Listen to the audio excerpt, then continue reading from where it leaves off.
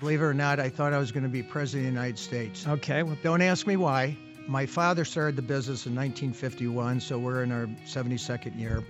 Actually, we're the oldest privately held staffing company in America. Anybody will tell you in business is that if you think it's going to be an easy ride, forget it. You're going to run into situations like this, whether you like it or not. And the question is, if you get hit, do you stay down or do you get up? If you get up, you could get hit again. You stay down, you don't get hit again. And for me, there was no question that I was going to get up. The struggles is what people don't understand are the important part of it. You need to struggle. You take struggle away, you can't be successful. You have to understand that with that struggle, and when you come out on the other side, you know that you can face it again. You have to learn as you go. Somebody once wrote on LinkedIn, the idea of fake it till you make it is really a bad idea. And then the next time I saw LinkedIn, it was Sir Richard Branson saying, fake it till you make it. That's how I did it. right. So I think to a certain degree, we have to fake it till we make it.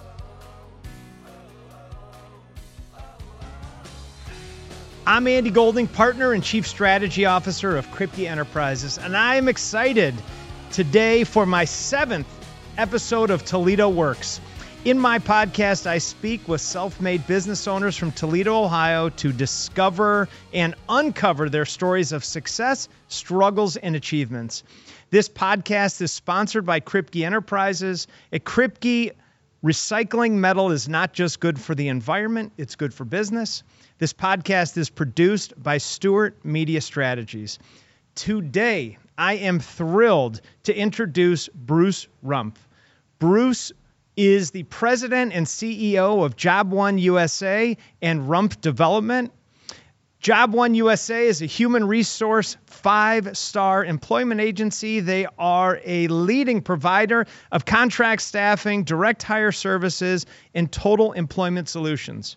In this episode, Bruce will discuss the importance of working with veterans, and he will share what I have already can tell, his love of Toledo. Thanks, Bruce. Absolutely. Thanks for being here. Andy, thanks for having me. I really appreciate it. So, Bruce, when you were a child, a small child, did you think that you would be in the employment business? No, actually, believe it or not, I thought I was going to be president of the United States. Okay. Well, Don't ask me why. I just, and I am actively involved in politics, not running for office, but supporting candidates. So in a way, I've kind of accomplished part of that mission. But no, I really didn't. When did you decide to go into this business? Well, it was pretty ironic. My father started the business in 1951, so we're in our 72nd year. Actually, we're the oldest privately held staffing company in America. And my dad and I had a complete understanding of me going into the business. He wasn't going to ask me, and I wasn't going in. We had a great understanding. When we raked leaves, I did the back and he did the front because he told me how to do it, and I tell him how to do it. Sure. So I was, after graduation from Ohio State, I was an ROTC, so I went into the U.S. Army military. I came back, got a job almost immediately with Roadway. I was being trained as a sales rep. I was getting transferred to Battle Creek, Michigan. I didn't want to go. The guy who was going to own my dad's business called me and said, hey, can you fill in the extra men office? Because everything back then was gender. Executive girls, Kelly girls, manpower, extra men. And so I had been a day labor running payroll during the summer. And I said, sure. I had 6 weeks to relocate. That'll be 49 years in September. I fell in love with the business. I fell in love with people and the trust that they gave me to understand what they could do and what they couldn't do. And that was kind of exciting to me. So give us a little overview about what your business was, maybe when you started, and what it is today. Okay. Literally, when I used to tell people I was in temporary help, Andy, they used to say, I'm sorry to hear that. They didn't think I worked very much. And it was a day labor and the extra men, and only men, of course. And you would wait, you'd get there at 6 a.m, and you'd start getting calls. And it could be manufacturing, it could be golf courses, just a variety of different things. And they would tell you how many people they would need. And then I always said that I kind of did Noah's Ark because we would have vans that we sent them out in. And I'd have 2 African Americans, 2 Hispanic, 2 old, 2 young, and 2 Caucasians. So if they got in a fight, there'd be equal ability to defend yourself. And that's how you thought back then, believe it or not. So when I accepted going in, they had fired the assistant manager for drinking too much. This was at your family's, this was your dad's business. Okay. The first thing I discovered my first day is the manager drank more than the assistant manager. Okay. And he told all of these people not to drink when he himself was drunk, and it irritated me. And how old are you at this point? I am 24. And is your dad in the building? Well, he's at Executive Girls. He's in the ivory tower in one of the buildings downtown with all the women. Okay. I'm down in a godforsaken hole with 120. You used to call them winos. I mean, they made me, so I'm very, proud of what they did. So we didn't mix together. And then, ironically, it wasn't exactly like a great start because the guy who called me was going to be the owner, and I understood that. Right. So he couldn't wait to be owner. And was he was working in the business? Yes, he was basically managing the business. He was your dad's right-hand guy? Right-hand guy. Okay. Yep. And he couldn't wait to be the owner, and so one day he convinced Harry Shulak to finance him and Jerry Shulak, his son, to open up a competing business. They stole all of our records and went into business and non-competes, and they went into business against us in 1978. So what was left of our company, my father, who was on his 4th wife, a bookkeeper who didn't like me, and myself. That was it. Everyone else went over with the new company. They went with a new company, and you're left there at 23, 24 years old, and your dad looks at you, and you look at him and say, what? Holy cow. And I cleaned that up for the podcast. Okay.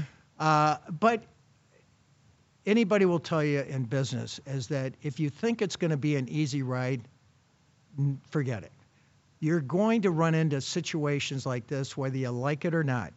And the question is, if you get hit, do you stay down or do you get up? If you get up, you could get hit again. If you stay down, you don't get hit again. And for me, there was no question that I was going to get up and I was going to fight these guys that did all that kind of stuff. And eventually they went bankrupt. Wow. And was your dad watching how you were going to handle it to see what type of person you were, or? Well, my dad was old school, so the way he would give you a compliment was he'd tell you something positive and take it away in the same sentence. So he'd say, Andy, you're doing a hell of a job, but don't let it go to your head. Right. He couldn't trust me for seconds. That's called an open-faced shit sandwich. Is that what it is? Yeah. So he moves to Tucson, and this is like 81, and I go, he's trying to run the business from there. Right. So I said, I want to buy the business from him. And he said, well, you don't have any money. I said, well, don't confuse me with facts. I said, you ever heard of land contract? Tell me what you want for the business, finance it with an interest rate, and if I miss a payment, you get it back. So he called his really good friend, Bill Olson, who was the 4th largest staffing company in America, who never opened in Toledo because he didn't want to compete with my dad. And he said, sell it to him for what the sales are, not 3, 4, 5 times earnings. And it was ridiculous to do that. However, I did the one thing that most people don't do. I went in and added up all of the things that my dad took out of the business.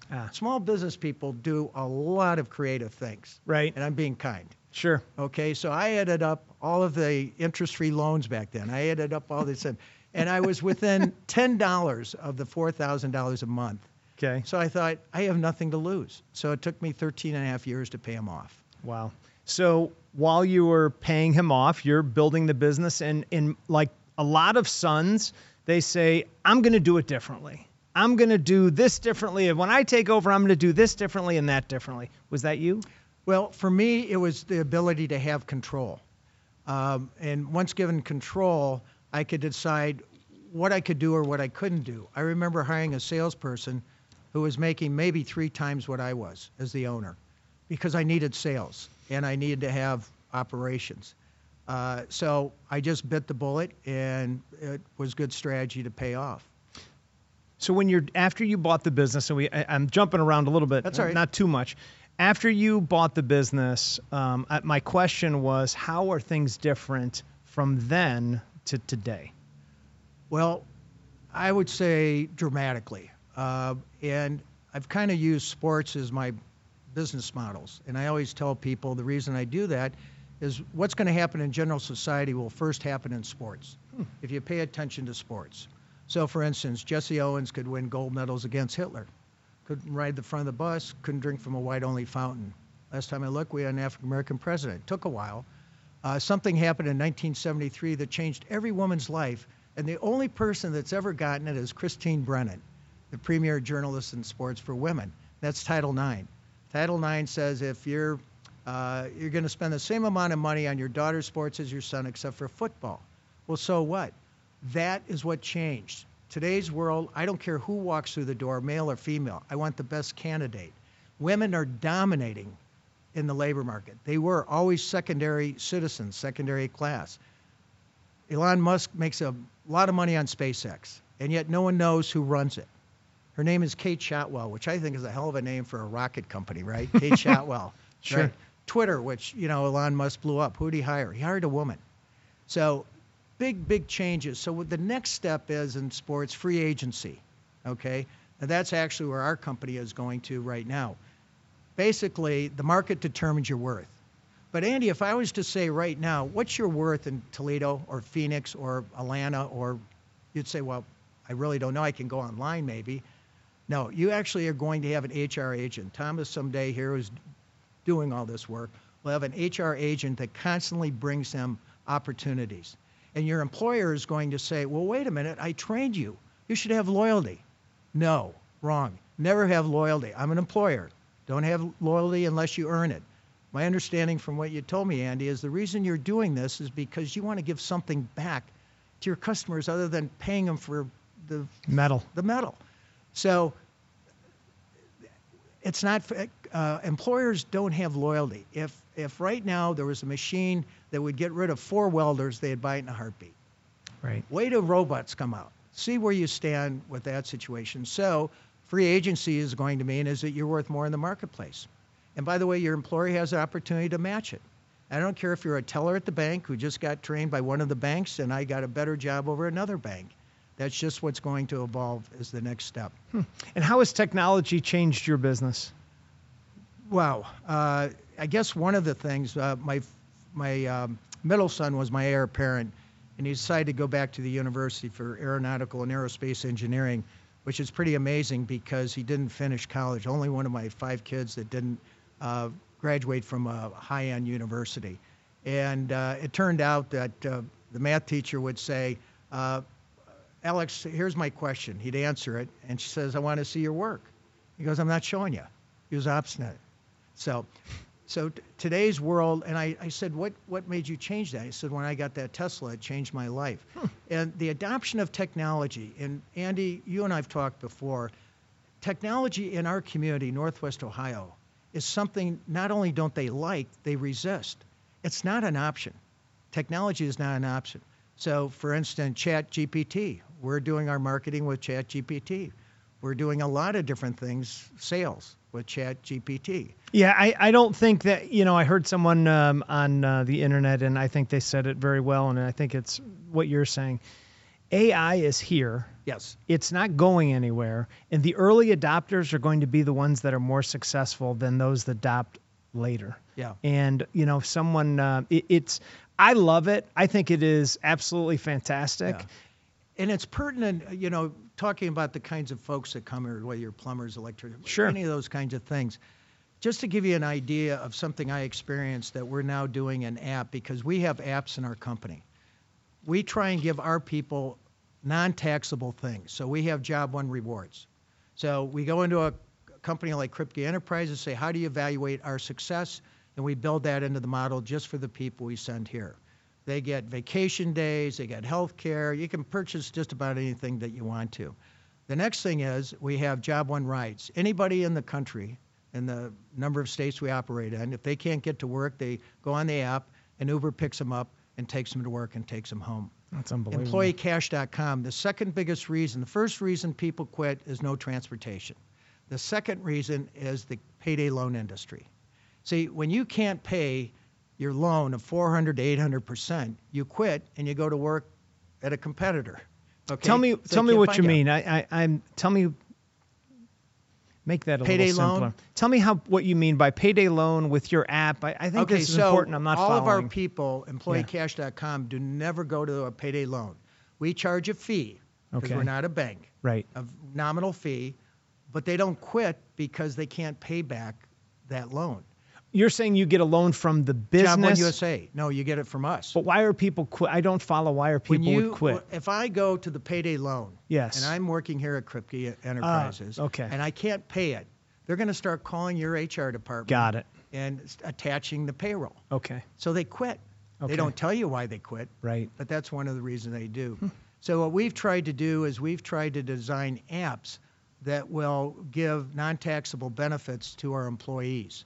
I have to deal with market conditions and, what a welder gets paid or, what a security officer gets paid. Sure. That's unbelievable. And so from the time that you started it until today, has it worked? Yes, but no matter what works, you can't overcome the one issue in our country. We've been out of labor. We're going to continue to be out of labor. And you can't automate fast enough to do that. And by the way, I seriously doubt where there are a lot of things like landscaping, hotel, motel industry. I doubt whether you're going to be able to automate all those kinds of things. And that really, when you look at the bulk of the businesses, those are the employees. And so it's a marketplace, worst marketplace I've ever had to compete in my life. And it's going to continue until both sides of the house says, hey, what about legal immigration? Hey, there's a concept, legal immigration. What kind of workers do we need here? Sure. So, you talk about the job market, and there are, my best example is I go to restaurants. I went to a restaurant a couple of weeks ago. Mm-hmm. They came to the table and said, we're backed up in the kitchen because Jimmy didn't show up today. Right. And the service is terrible. The meal takes too long. And, so I have a philosophy, and you tell me, okay. My philosophy is in this labor market, you don't need to work for a jerk anymore. You can find other ways to make money other than working a lower paid job for a jerk. Am I right or wrong? Well, I think an element is absolutely right, but I think you have to get in the mind of not you, but rather the worker. This is what the worker thought in your condition. The worst that can happen is I get fired. Okay. That might be the best. I leave, I go to work for another restaurant because they need somebody. I might even get paid more. So as long as there's jobs, right, there's no fear of doing that. And I was just talking earlier about Bloomberg. U.S. labor productivity is in a steady decline and has been. And productivity moves in the opposite direction of wages. So if it remains depressed, there'll be an upward pressure on labor costs and ultimately on inflation. So today, you may be paying your workers $18 an hour, and then down the street, the fast food says $20. And all of a sudden, they've got an option. And they may not want to work here for 18 when they can work there for 20.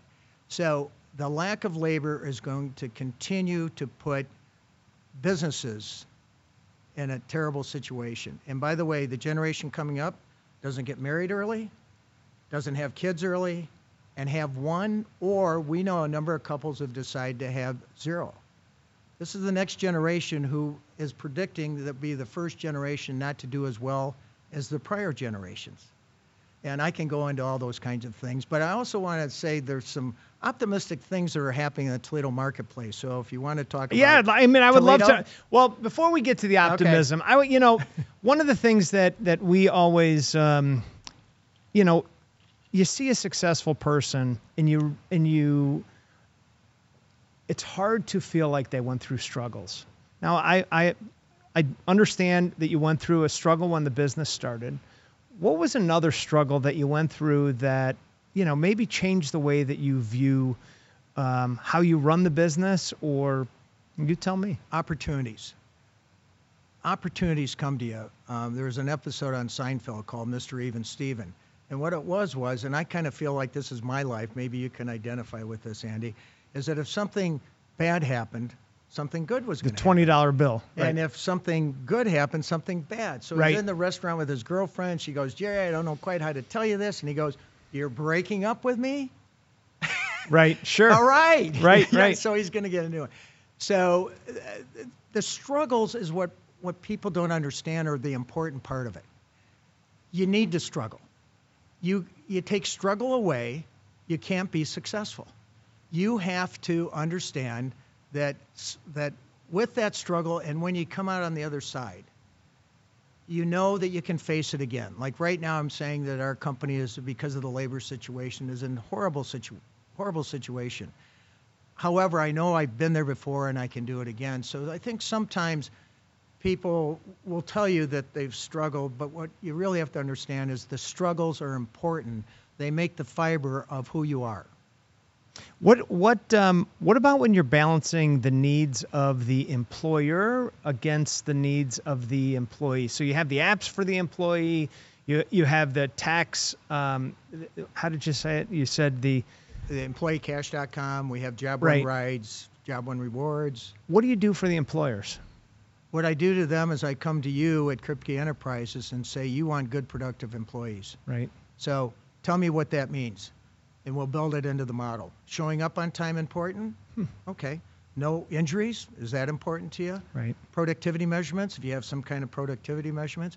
All the employer ever cares about, they don't care about their ideas typically. They don't care about their thoughts. What they care about is that they've got a job to do, and they're dependent on other people doing these jobs so that their job gets done. Right. And so if you really live, breathe, and eat the employee, you can satisfy the employer. But if all I did was live, breathe, and eat the employer, I wouldn't have any employees, because employers' demands sometimes are not realistic. They don't understand the market, or they're mad at the market, and those kinds of things that come up. So what we do is live, breathe, and eat the employees, and hopefully those people want to continue to work for us, even if we're competitive in wages, but we have some of these other options that are built in. So you said you're in 28 states? Yeah. So when did you go to your next state, and how did you have the confidence, or what took you to the next state? How did you know it was time? Well, let me kind of revert back to those people that left. Sure. We literally, because they were just down the street, we would screw with each other. And I'm not talking just mild stuff. I mean, I would pay, like Carl Walcott, who is, he was out for manslaughter. I mean, he was fine at this point. But I'd have him go over and say, Bruce is going to pay me $20 to break your arm. You know, those kinds of things. So it was a little vicious at the time. So one day, that company got a call from Ed Schroeder Homes, needing security. So they said, we don't do it, but the Rumpf company does it. So the receptionist calls me and says, hey, I've got Mr. Schroeder who needs security. What do I do? I said, I'll take it. Yes, Mr. Schroeder, I've got an apartment complex. I'm going to need 168 hours of security during construction. And I said, yes, sir. I said, I'll mark it down. I said, the director of security is out right now. I'll get back to you this afternoon. So I called all of the security companies, because we didn't do security. Right. I got some pricing. I called Ed back as now the director of security. Sure. I lowered the lowest rate by a quarter. I got the contract. Now, keep in mind, I was guaranteed 168 hours. My temporary business, I never knew from day to day. So I went over to Superior Uniform. I did generic badges and all those kinds of things. And I was in the security business. About a year later, I discovered you actually have to get licensed to do this. I had no idea about that. Ignorance is bliss. Yeah, exactly. Right? So that's an opportunity that sometimes comes up. Even though it was a real negative to what they did, they paid the price, and they gave me an opportunity. And security is our largest growing business from the staffing business. That got very, very competitive. So I really did Findlay. And the reason why is that it was close, and I had to figure out, was I different? Was I any better, or was I just an also-ran? And so if I went to Findlay where no one knew us, would that do that? And then I made a decision, rather than to be all things to all people, I was going to be specifically for multi-location companies. So UPS. Mm-hmm. So I approached UPS. I said, we're in the security business. They gave me Toledo. We did a good job. I said, I'll take any marketplace you want that you're having problems. So they gave me Detroit. So we opened in Detroit. Then Little Rock, Arkansas. I had to learn to adapt my model to be on the ground and open in basically 2.5 weeks with having no presence, licensing, all those kinds of things. But at that point, I had a ready-made customer, and right now I'm turning down business for UPS because the pricing just is not good enough at this stage. So, but that was my first foray, was just to get out of my own comfort level in Toledo, Ohio, where a lot of people knew my father. I'm sure your circumstance is kind of similar. Sure. Andy. So Findlay was the first one, and then I grew these multiple locations by really live, breathing, eating one client, not 100. And how many family members do you currently have in the business? 5. I hired all 5 of your all 5 of my kids I hired right out of college. Okay. And the reason, and people have admonished me for that, my advisors said, let them go work elsewhere. And I told them all the same thing. I can underpay them and underappreciate them, my own company. They don't need to go elsewhere to go through this. That's funny. And so with that, all 5, they would never have come back to Toledo. Right. And so all 5 came back to Toledo. But eventually now Alex is in our Phoenix operation, Tori's in our Nashville operation. But I still have 3 here. And what roles do they play, and how do you all get along? They get along great. I was fortunate that I watched some family businesses disintegrate, especially when it got to the 3rd generation, which is what we're in. And so what I discovered is that if you have them overlap each other versus being a piece of the puzzle, that's where things can happen. So tell me each what one's you mean. in different disciplines. Yeah. One's in marketing. Okay. One's in the accounting section. Okay. So one's in sales, one's in operations. So every one of the pieces is important, and no one's more important than each one of those pieces. Now, I am, my youngest son, Sam, is the one who's taking over. My oldest son runs our real estate and parking lots operations. So what is Rumpf Development? Rumpf Development, I hate rent. I just hate rent. Okay. And so we had always paid rent in our company, and so I decided that I was going to do a building in downtown Toledo, and I discovered that if you do even a small project, but you do it first class, you'll get recognition. Doesn't have to be a skyscraper. Right. This was only, 3 stories high, and it was right in downtown Toledo. I'm sure I mortgaged myself to the hilt, but risk-taking is all part of it. Calculated risk, but still risk-taking. You can't eliminate risk. If you want to eliminate risk, then you're probably not going to be an entrepreneur. Okay. Just can't do it. What's in your portfolio of development? The biggest thing is parking lots. And again, I'd like to say I had a master plan, Andy, to get into parking, but I didn't. How'd you do it? Well, I bought a building online, the old Columbia Gas building, which is not old. It's all glass. It was only the 2nd glass building in Toledo after LOF, same architectural firm. As a kid, I saw it, and I marveled at it. Keep in mind, till the 60s, there were no glass buildings. So it was for sale. I looked it up. It was at the University of Wisconsin Medical School, owned it, because doctors actually built the building for Columbia Gas. So I called them and I said, listen, this building in downtown Toledo, 72 hours. This is my offer. I'll take it off the table in 72 hours, and you'll be stuck with it the rest of your life because there's no business in downtown Toledo. Right. And there wasn't, by the way.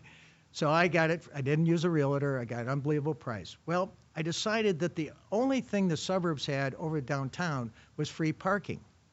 However, is there such a thing as free parking at the mall? Is that free parking? I feel like it's free. I don't pay anybody anything, do I? Or you pay it in the price of what you're buying? Bingo. Okay. They bought the property. They blacktopped it. They light it. They snowplow it. They have security. They have landscaping. They have property taxes. But when you go buy that shirt, it's billed in as a cost. So Sure. I thought I'd do the same thing. So I started buying parking lots around the building so that I would have free parking, and then I'd raise the rents accordingly. That worked only in theory. The reality of it was rent is rent. But I was able to attract tenants because of the free parking. To this day, I still get tenants because of my free parking. And what happened was I kind of fought some battles, Fifth Third Field, the Huntington Center, and... you didn't want those downtown? Yeah. Oh, okay. Yeah. What was the battle? The battle was everybody wanted Huntington Center to be where the old sports arena was. Right. And I took a lot of bad editorials in the Blade. I had one of the councilmen from the east side, McCluskey, who I think went to jail for something, he on his Andy's radio show called me, bad names. Names you're not supposed to say on the air. And, here you can say them, and but go ahead.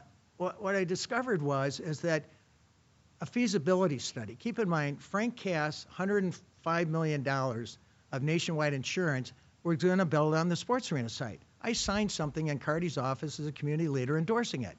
It went from 100% privately financed to 100% publicly financed, and I thought they should do a feasibility study, knowing full well that it would show that it belongs in downtown. Nothing develops around 37 acres of asphalt. Whether it's the Silver Dome, whether it's the Palace, Right. You put it in the center of town. And so I fought that battle, and because of that, I was kind of rewarded with the front doors near my parking lots. But now technology. I don't have attendance, but I have technology all over the place. So everything's a QR code. You go online, you pay, and you don't pay cash. You have a choice. You can pay $5 cash or $11 on your credit card, and people would prefer $11 on their credit card. Sure. So the parking lot thing has developed. It's also allowed us to develop other buildings, and we've developed some and sold some. Wow, that's your career is absolutely fascinating. So you gave me some advance notice on a couple things about you that I'm interested in. Okay. What is the Global Supply Chain Initiative at the University of Toledo? I got asked by somebody to come to a meeting on this at the university. And what does an HR guy know about global supply chain? Nothing. Okay. What I do know is global supply chain has become very sexy.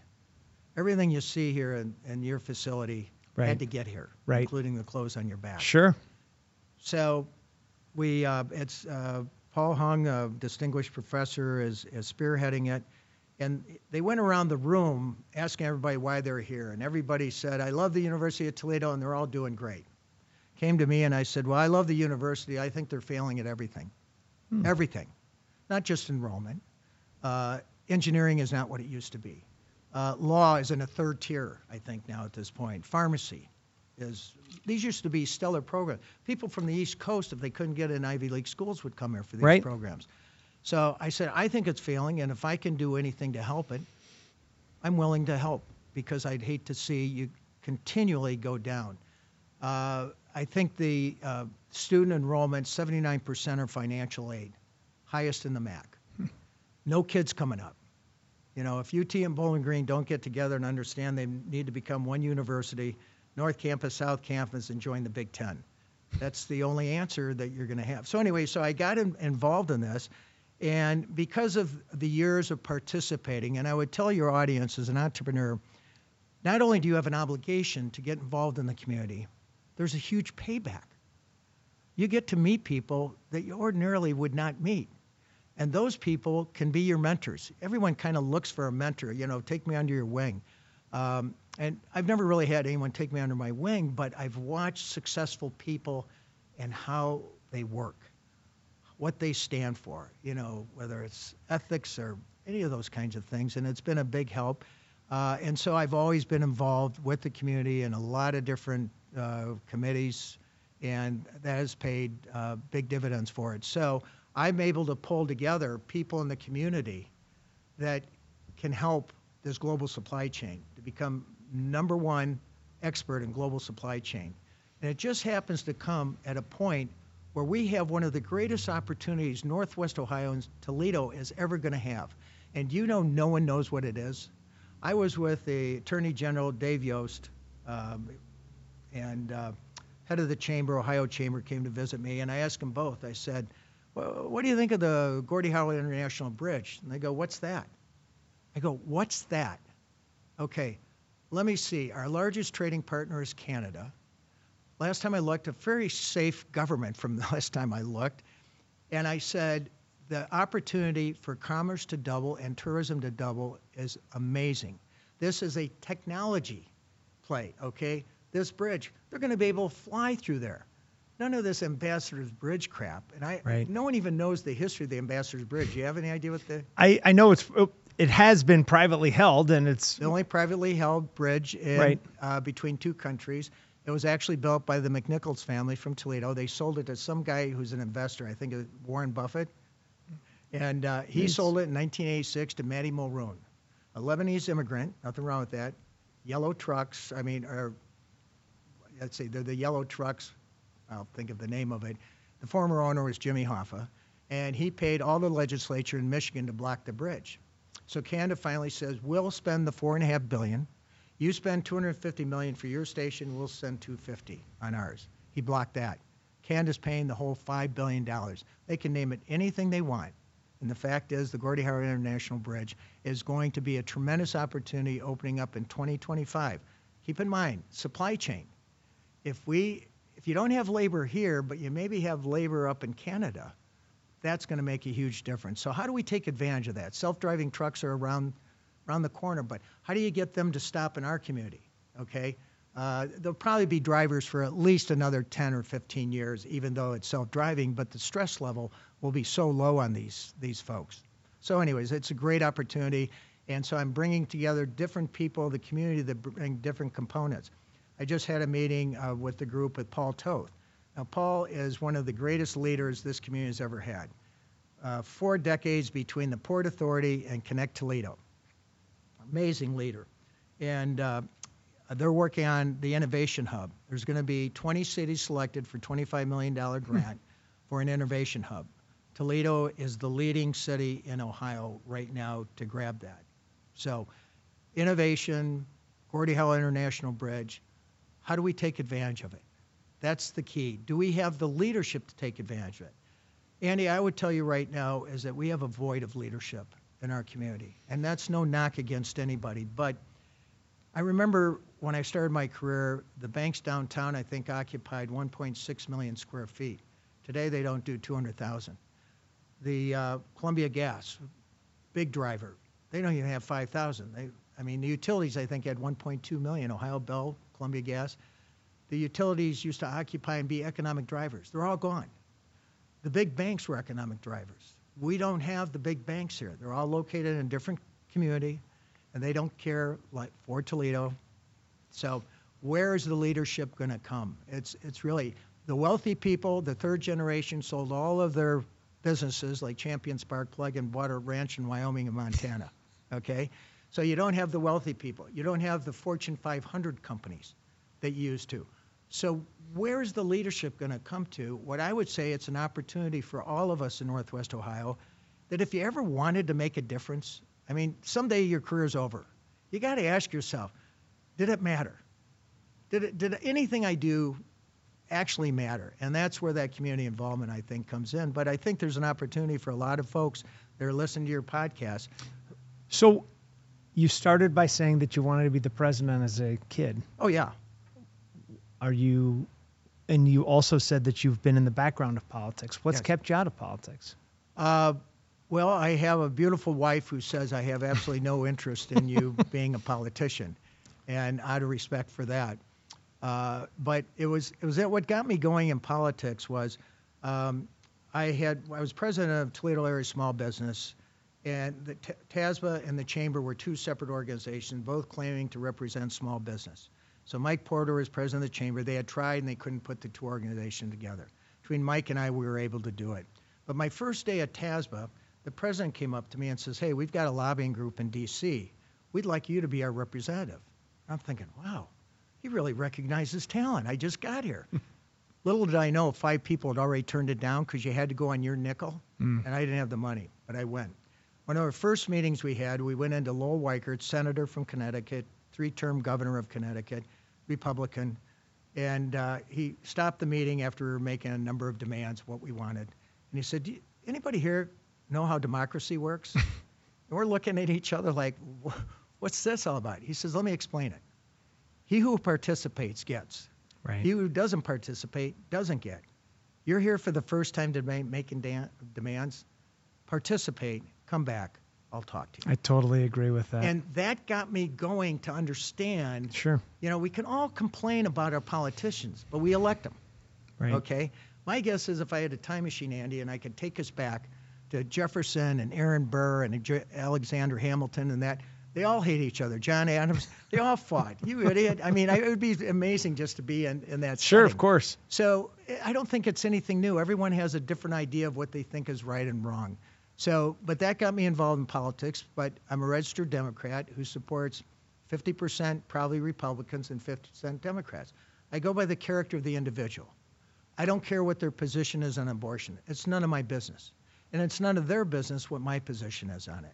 But the common denominator between us, growing Ohio, jobs, better jobs, people having a chance to raise themselves, right? To be able to afford a car. He can't even afford a car in today's world. But electric cars will come to the answer. Yeah, you think so? Well, like I said, my son year-to-date maintenance cost after 8 years, $122. No, never needs brakes, no transmission, no oil changes, no tune-ups. Nothing. And by the way, the technology constantly changes and it updates it. It's just like your iPhone or your smartphone. So if you could go back, speaking of going back in time, if you could go back in time to the 25-year, well, let's go back 30 years. Okay. What would you tell Bruce at that time about being an entrepreneur? Well, with the knowledge you have today? What I'd say is that you probably couldn't have done it different. You have to learn as you go. Somebody once wrote on LinkedIn, the idea of fake it till you make it is really a bad idea. And then the next time I saw LinkedIn, it was Sir Richard Branson saying, fake it till you make it. That's how I did it. Right. So I think to a certain degree, we have to fake it till we make it. This global supply chain, I didn't know anything about it, but what I did know was that it's now sexy. People are now paying attention to global supply chain where they never worried about it. Well, when there's no toilet paper or, meat or peanuts, on the shelves. Exactly. So I would just say that sometimes you just have to go through it. And if there's anything I could change, I'd sit there and say, well, I wish my dad had given me the business. No. I mean, I would have loved it. Those 13 and a half years of every month making a payment, I still remember the dollar amount. It's been a hell of a long time, and he's been gone a hell of a long time. But I still remember the dollar amount because it stretched you. But again, those struggles are key to your own personal life and professional life. Understand is that no one can control everything. Right. So it's how you deal with the issues that are going to come up. And I know health issues, knock on wood, I've been very healthy.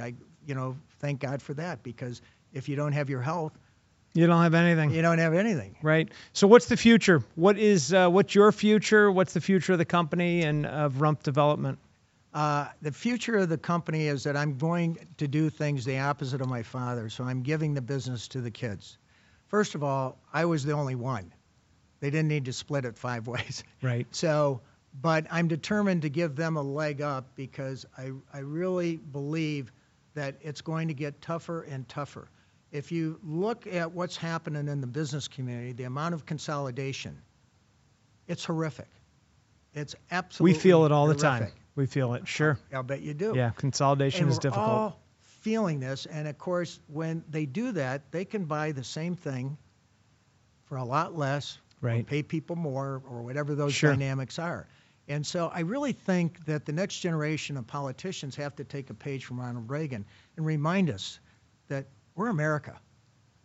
We're an unbelievable country. And there's opportunity, but not opportunity without struggle. And you can complain, but you could be in Ukraine right now. Right. I venture to say no American would want to be in Ukraine right now. So the fact is we're helping those people. I couldn't give them enough. As a U.S. Army veteran, I mean, you almost want to go over there to a certain degree and unload a truck. Right. I wouldn't be any good in battle, but because I probably couldn't use the technology. That's the other thing our area has to do. The future has to be a recognition that technology makes your life better. Okay? I mentioned those apps. I'll go into a coffee shop, and the person I'm with, I'll say, pick out 10 millennials. And I'll bet I have more apps on my phone than those 10 put together. And I always win.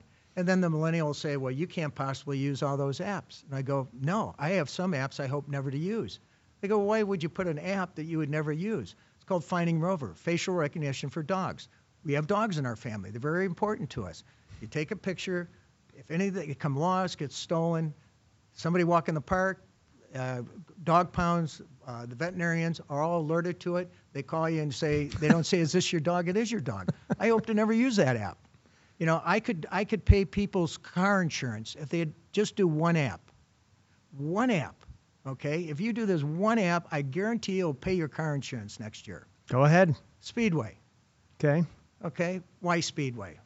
Well, people say, I go to Kroger. Well, you got to spend a lot of money to get 30 cents off, right? I go to Costco. Oh, yeah, Costco is always the lowest.